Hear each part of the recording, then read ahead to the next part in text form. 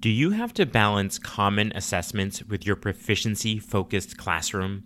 Is this a bit of a challenge when those common assessments are not at all focused on proficiency or communication? Today's episode is a leveling up episode where I coach Lisa, who is a French teacher in Michigan. Balancing common district assessments and a proficiency-focused classroom is the area where she wants to level up her teaching practice. So let's start that conversation. Are you a language teacher looking for some reassurance that what you're doing in the classroom is on the right track? Or maybe you're looking for some ways to teach even more effectively. If you're one or the other or somewhere in between, you've landed in the right place. This is the World Language Classroom Podcast with your host, me, Joshua Cabral. You're about to get tips, tools, and resources so that your students continue to rise in proficiency and communicate with confidence. Let's jump in. Vamos, allons-y. Hello, my friends. Bonjour, mes amis. Hola, mis amigos. Welcome to the World Language Classroom Podcast. I am Joshua Cabral, and thank you for being here, being an awesome teacher. Again, listening to a podcast about language teaching. And I would say, who does something like that? And then I remind you, you do something like that because you're an awesome teacher. So today is a leveling up episode. That's what I'm calling these, our coaching episodes. And joining me today is Lisa, who is a French teacher in Michigan. And we are going to be talking about looking at the expectations that sometimes happen in our districts when it comes to assessments, and then what's actually happening in our classroom and grappling with that a little bit. But welcome on into the podcast, Lisa. It is wonderful to have you here. Guys, I'm excited to be here. I'm a long-time listener, first-time caller. Excellent. Can you just give us a little bit of context about where you teach, the type of school or district, how long you've been doing this? So I'm about to enter in year 16, but I've been in my district going into this, it will be year 6 in my current district. I'm in Rochester Community Schools, which is about 40 minutes north of Detroit. So it's a suburban region. We have 3 high schools. I teach at one of them, and I also teach in middle school. And I am levels 1 through AP. So I'm basically the French department for Hart Middle School and Stony Creek High School. Mm-hmm. So that's where I'm at right now. And I started teaching, I discovered comprehensive input and proficiency-based teaching a little later into my career. And so now I'm at this point where I just want to keep getting better at it and finding that balance. Mm-hmm. So I think that there are a lot of opportunities that come up from being in a department where there are multiple teachers of the same language for collaboration and all of that. But also when you are the department sometimes, when it comes to things like bringing on change, you don't really need the approval of all of those colleagues. So I like to find the taking lemons and making lemonade out of it once in a while. And I'm a French and Spanish teacher. And in my department, I end up usually teaching all the French and then 1 or 2 Spanish classes, depending as needed.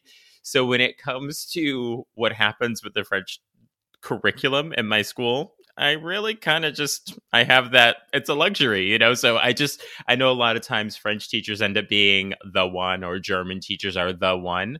And it, again, can be challenging to be in the silo, but, try to find those positive parts to it as well. So with our topic for today, could you tell us what it is that you're seeing, that area that you would like to get past that hurdle a little bit? Okay, so in my district, I actually am fortunate that I do get to work really closely with my curriculum coordinator on what the French curriculum looks like, but we are bound by district summative assessments. We had lost assessments for several years because we had an attendance incentive wherein if kids had 3 or fewer absences, they didn't have to take the exams. So we could really, we'd have like 3 kids taking an exam. We'd also have kids coming to school sick every single day, but that policy has gone away, especially with COVID. So now we've just started incorporating back exams. Last year was our first year doing exams in probably 5 years. And this year will be the first year that we are having district common assessment. So every French teacher that teaches French 1 will be giving the same assessment, same with level 2 up through AP. We have a few different issues wherein myself and one other teacher teach a split level 4 and AP class, whereas one teacher has a separate level 4 and AP. So we have to figure out how we're going to even assess that, because we can't teach two curriculums at the same time. We usually do a year A and a year B. And just there's some teachers that are still very much, I need to follow the textbook and do every single textbook thing, whereas I have not had a textbook in my classroom for years. So I'm trying to find how I can help encourage my colleagues to teach in a more proficiency-based, stepping away from the textbook, while still having this common summative assessment that we need to get to. And last year, I felt our curriculum was so muddled that I couldn't really teach for proficiency. I felt like I was covering versus helping the kids acquire. It felt like I was checking boxes to rush to get to the end game.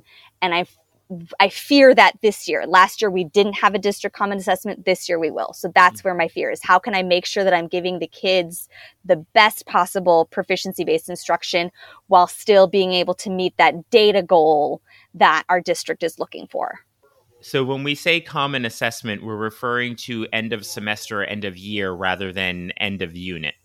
Correct. So we'll have a midterm exam and an end of year exam, a final exam. So we have a rough curriculum outline right now. We're still kind of fixing it because we discovered that there were like 8 units in French 2, and that is by no means best practices. So we're trying to figure out how to shift and then fill gaps. Like if we taught this in level 1, how are we going to get into level 2 without repeating it? And we're still filling in some of these gaps, and we'll have some department meetings this week. The good news is we will be doing IPA style exams. So again, that's still leaning into the proficiency-based assessment. But again, it's making sure that I'm not rushing. Like I don't want to just cover material. I want to make sure that my students are acquiring and, working towards that goal.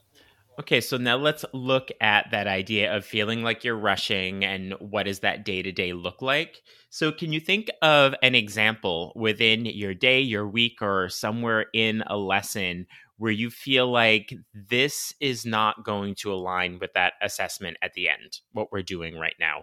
Or maybe I need to be doing more of fill in the blank so that they are prepared for that assessment. What does that struggle look like for you? So I'm thinking of our house unit, and within this house unit, again, I'm working within the construction of what our curriculum is supposed to be.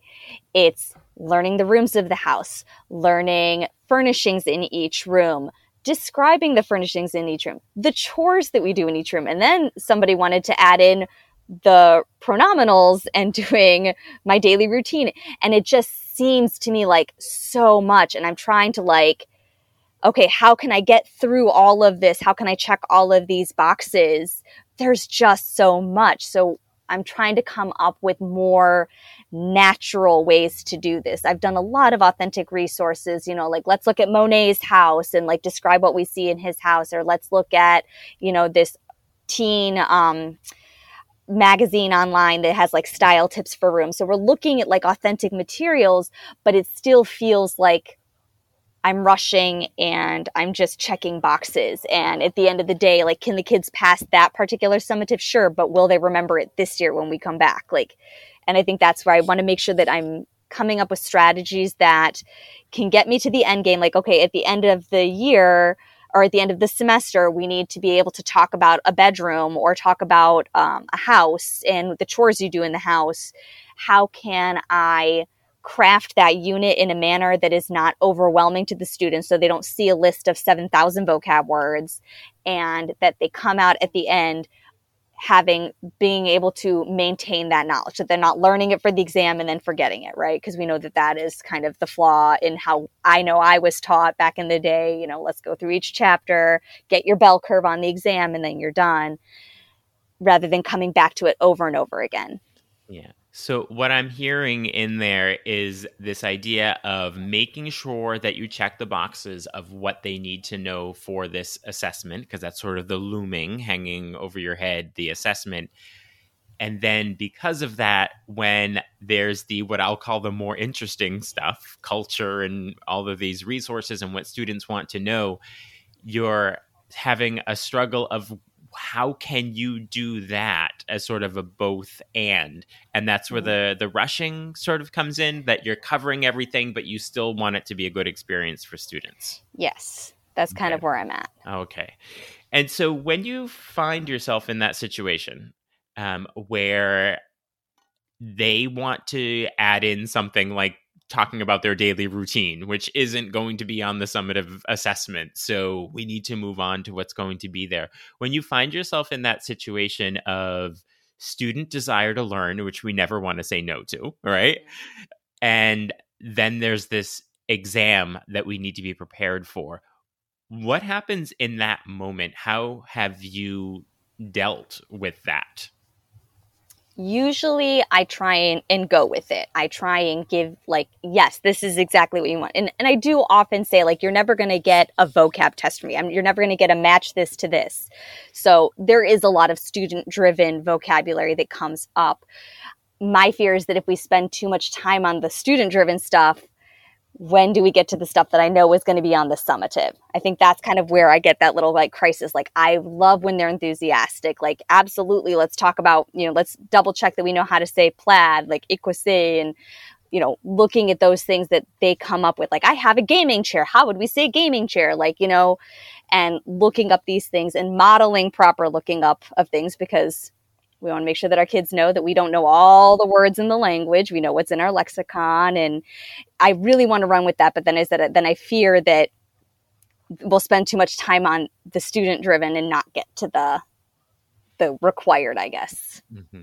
And so, would you name that as one of the underlying reasons for the struggle with this balance? Is what students are interested in is not what they should be responsible for the assessment?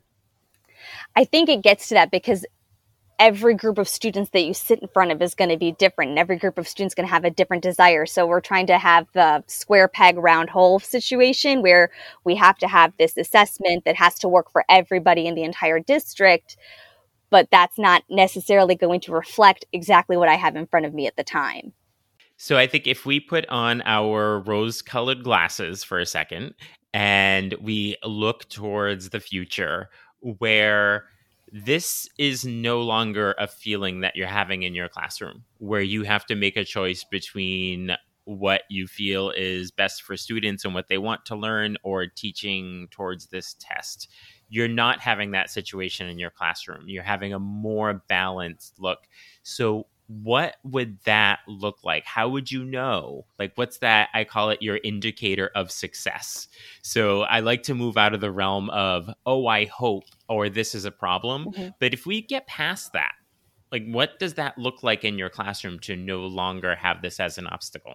I would say working towards advocating on paring down those requirements that are going to be on the summative so that we can spend more time in that student driven land. Like maybe working with my team to have, we don't need this list of 70 rooms in a house and furnishings and chores, but maybe we want to really hit home on like 5 rooms, 5 furnishings, and 5 chores. Maybe one furnishing and one chore for each room is what's going to show up on the summative. And then we can make sure that I hit those, but then still spend time in fun student driven land. So, what I'm hearing there as a goal, because I think the goal is always that indicator of success on the end, is advocating for those summatives. And as part of that, it's the difference of what happens in our classrooms, where we can go a mile and an inch deep, or we can go an inch and a mile deep. And it seems what I'm hearing is you're advocating for going a shorter distance, but go deeper with it rather than covering all of that material. Yes. Okay. So that's what I'd like. So let's make that that's going to be our goal. Okay. We Okay. want to get to that place where that can happen, because if that's what the summative assessment does, then that allows you in your classroom to not feel like you're on the hamster wheel of content, right? That you can stay with content and have students work in all the modes with it rather than individual, right? Now let's start looking at some suggestions and ways of getting there. Mm-hmm. And this is always an interesting situation, I will call it, is when we're looking at things like assessment and looking at things like change Mm-hmm. and having those colleagues or even supervisors, administrators who are not totally on the change wheel yet, and you're trying to deal with that. Sometimes it has to be during this transition time a both and, right? Mm-hmm. That's the easy answer, Right. right? So you could just teach towards the test and make sure that that's just what gets done, and then you don't feel fulfilled as a teacher. Or you could just do everything that students should be doing in the classroom and responding to them, but then they take an assessment and don't do well on it, and then we feel like that reflects on us, right? Is that sort of Right. a legitimate way of looking at it? Yeah, that's it. Yeah. That's the rub, right? Mm-hmm. So I think that going too far to the extreme of either one of those is going to leave somebody unhappy. Either Mm-hmm. you as a teacher or an administrator looking at what's happening in your classroom, right? So I think we do have to have that both and, right? And so Mm-hmm. that means developing units and assessments. So what would this look like in your classroom where you have a unit and you look at the assessment at the end? You say, okay, they need to know this vocabulary and these grammar structures. I'm assuming that's what it looks like, right? Okay. Yes. Yep. So, I mean, I could be wrong, but I'm pretty much Mm-hmm. guessing that, common assessments in a district, that's kind of what they look like, right? Yes. And so by looking at those and then putting that within your unit, and you may be doing this already, right? Mm-hmm. That you make sure they're in your unit. Here's where the both and comes in. That there's going to be, maybe it's the beginning of the unit where you focus on the details and the stuff that isn't so proficiency based. And you spend a day or two on that. And then you spend 4, 5, 6 days using that within all the modes. Mm-hmm. And you can look at a lot of advocates for proficiency based teaching and saying that the vocabulary lists and the grammar points and all that are not going to be helpful. And you can totally agree with that. I mean, there's differing opinions on it, but here's the reality. Your students need to take an assessment that has those on there, right? So it is about spending the time on it, but then not the slippery slope that's what it becomes completely, right? That Mm-hmm. we need to find ways to then incorporate it. Or also kind of like, what would this look like that you use the last 2 days of a unit after you've done lots of comprehensible input and using all of those structures and all of that vocabulary in there. And then you have students reflect back on the whole unit. And that's where you do the focus on the grammar and the vocabulary that they'll need for the assessment, right? At Yeah. the end, and have them articulate it, knowing full well that that's just to prepare them for the exam. Because Mm-hmm. John Bracey, he's a Latin teacher in Massachusetts. And whenever I see him present on anything and talk about departments, it's like, what should I do, John? How can I be the best CI proficiency-based teacher ever? And he goes, well, the first thing is to not get fired. He Yeah. always says that first. First, don't get fired, because if you get fired, nobody's doing this work. So Yeah. you have to find that way of playing the game for a little bit, Mm-hmm. right?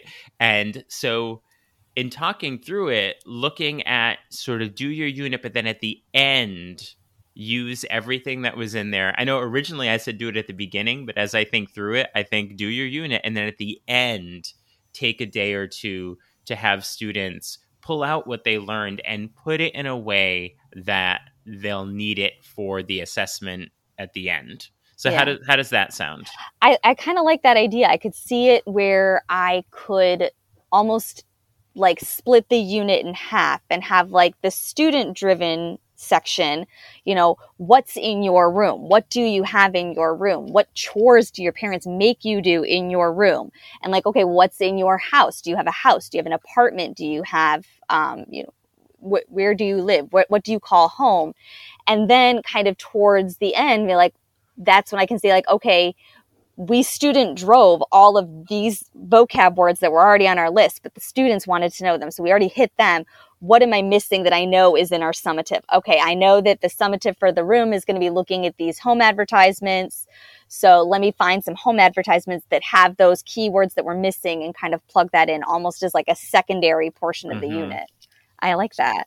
I'm loving that idea of you do your unit and then look at the end what's on the summative. You're probably going to see that most of it's there by that point, Mm-hmm. and those couple other things they're going to need to know, then do it there. But by doing it that way, you focused on what was best for students first, and Mm-hmm. then what was unfortunately necessary for students as Right. the secondary piece. So if we look at an action plan for you going forward, Mm-hmm. I think I like to look at sort of this week and then ongoing, right? Because if you can do something this week, it feels achievable and that's going to keep you moving towards your goal, right? I think for this week, look at a unit that you've done in the past that you're going to maybe even do this fall. It could be the first one, it could be the second Mm-hmm. one. Do with it exactly what you just said. Line it up with the assessment at the end and say, this is how long we're going to spend on it, and this is likely going to be what we don't get to. Now, I think the trick in that is to try not to incorporate everything you don't think will be in there just to say that you did it, because Right. then it makes the unit a little less authentic. Yes, Right. it does. So Yeah. just to try that.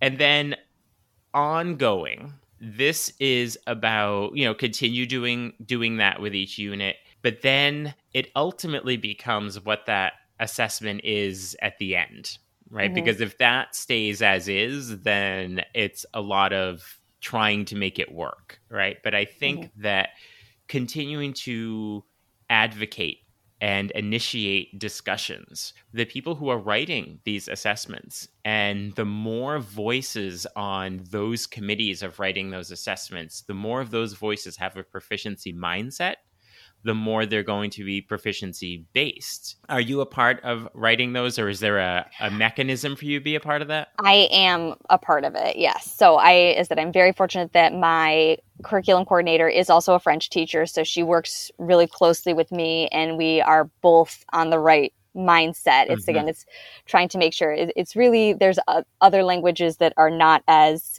ready for proficiency based, just Mhm. older teachers, Mhm. this is how I've done it. I think that I can really work with her and she'll understand and she's on the right page. So I think I can have a lot more say, but it's about what the district Mhm. beyond is going to look for. Like, well, that's not how I learned languages. Like, well, that's not where the science is today. Yeah. And making sure that the main decision makers that are beyond our department can recognize that this data that we're accruing from these new proficiency-based assessments are the right. So just continuing to advocate that way.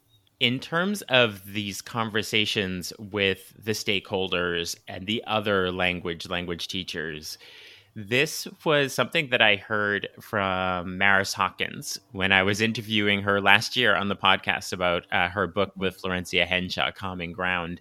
And it was this question about how do you entice other people in your department who are not proficiency based to get on board with this.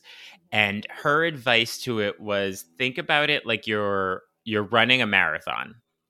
And there are some people that are running the marathon with you. Like that's your colleague that you were just referencing. Like she's running the marathon with you, right? You're both there. Then you have some people who are walking along because they're not ready to run, but they're not standing still. And then you have people standing on the sideline who aren't moving at all. And the hardest people to get running in a marathon are the ones who have never trained and they're standing on the side. The ones who are walking alongside are interested enough to not just be sitting there. Mm-hmm. So it's this question of starting with those people within your district and your department. They're not totally there yet, but they're interested enough that you can bring them into the conversation. Mm-hmm. That's where to start. The complete naysayers, heel diggers are not the place to start. That's where it gets frustrating. But the more you get, they're running along with you and you get the walkers running along with you, then that starts to build the momentum.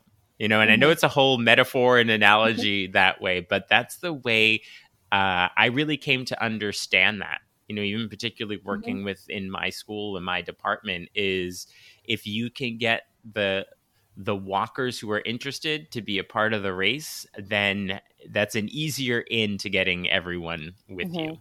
You're gonna start advocating to with those walkers, right? Yes. And you're gonna look at your assessments and make sure that you're teaching the way you should be teaching. And then what are you going to do that last day or two of a unit? I'm going to just kind of review what the summatives are looking for and compare that to what we've already hit through student-driven goals and student-driven structures. So. If you didn't cover it, hey, that leaves you a day or two to do it, to make sure they're ready for that assessment. And that's a happy medium of that both and. I think so. All right. Yes. Well, excellent. Thank you so much for joining me here on the podcast today and being open and willing to talk about your teaching. We are all so much better for it, because if you're one teacher thinking about this, there are other teachers thinking about it, and your willingness to talk about it is helping them a great deal. So thank you so much. Yeah, thank you for having me. What insights or inspiration did you take away from that coaching session? If you want to dive deeper into your own teaching practice, consider joining me for a Leveling Up episode. Just click the link in the show notes and we can set it up. You'll also see a link while you're there for Talking Points, my weekly email newsletter with tips and resources for language teaching. I will talk to you soon. Bye for now. Thank you for listening to the World Language Classroom podcast. Be sure to follow or subscribe wherever you're listening so that you never miss an episode. Let's keep the conversation going on social media. Connect with me on X, aka Twitter, Facebook, and Instagram at WL Classroom. And for even more valuable resources, visit my website, WLClassroom.com, where you'll find over 300 blog posts about language teaching. So stay inspired, keep growing, and continue making a difference in your language classroom.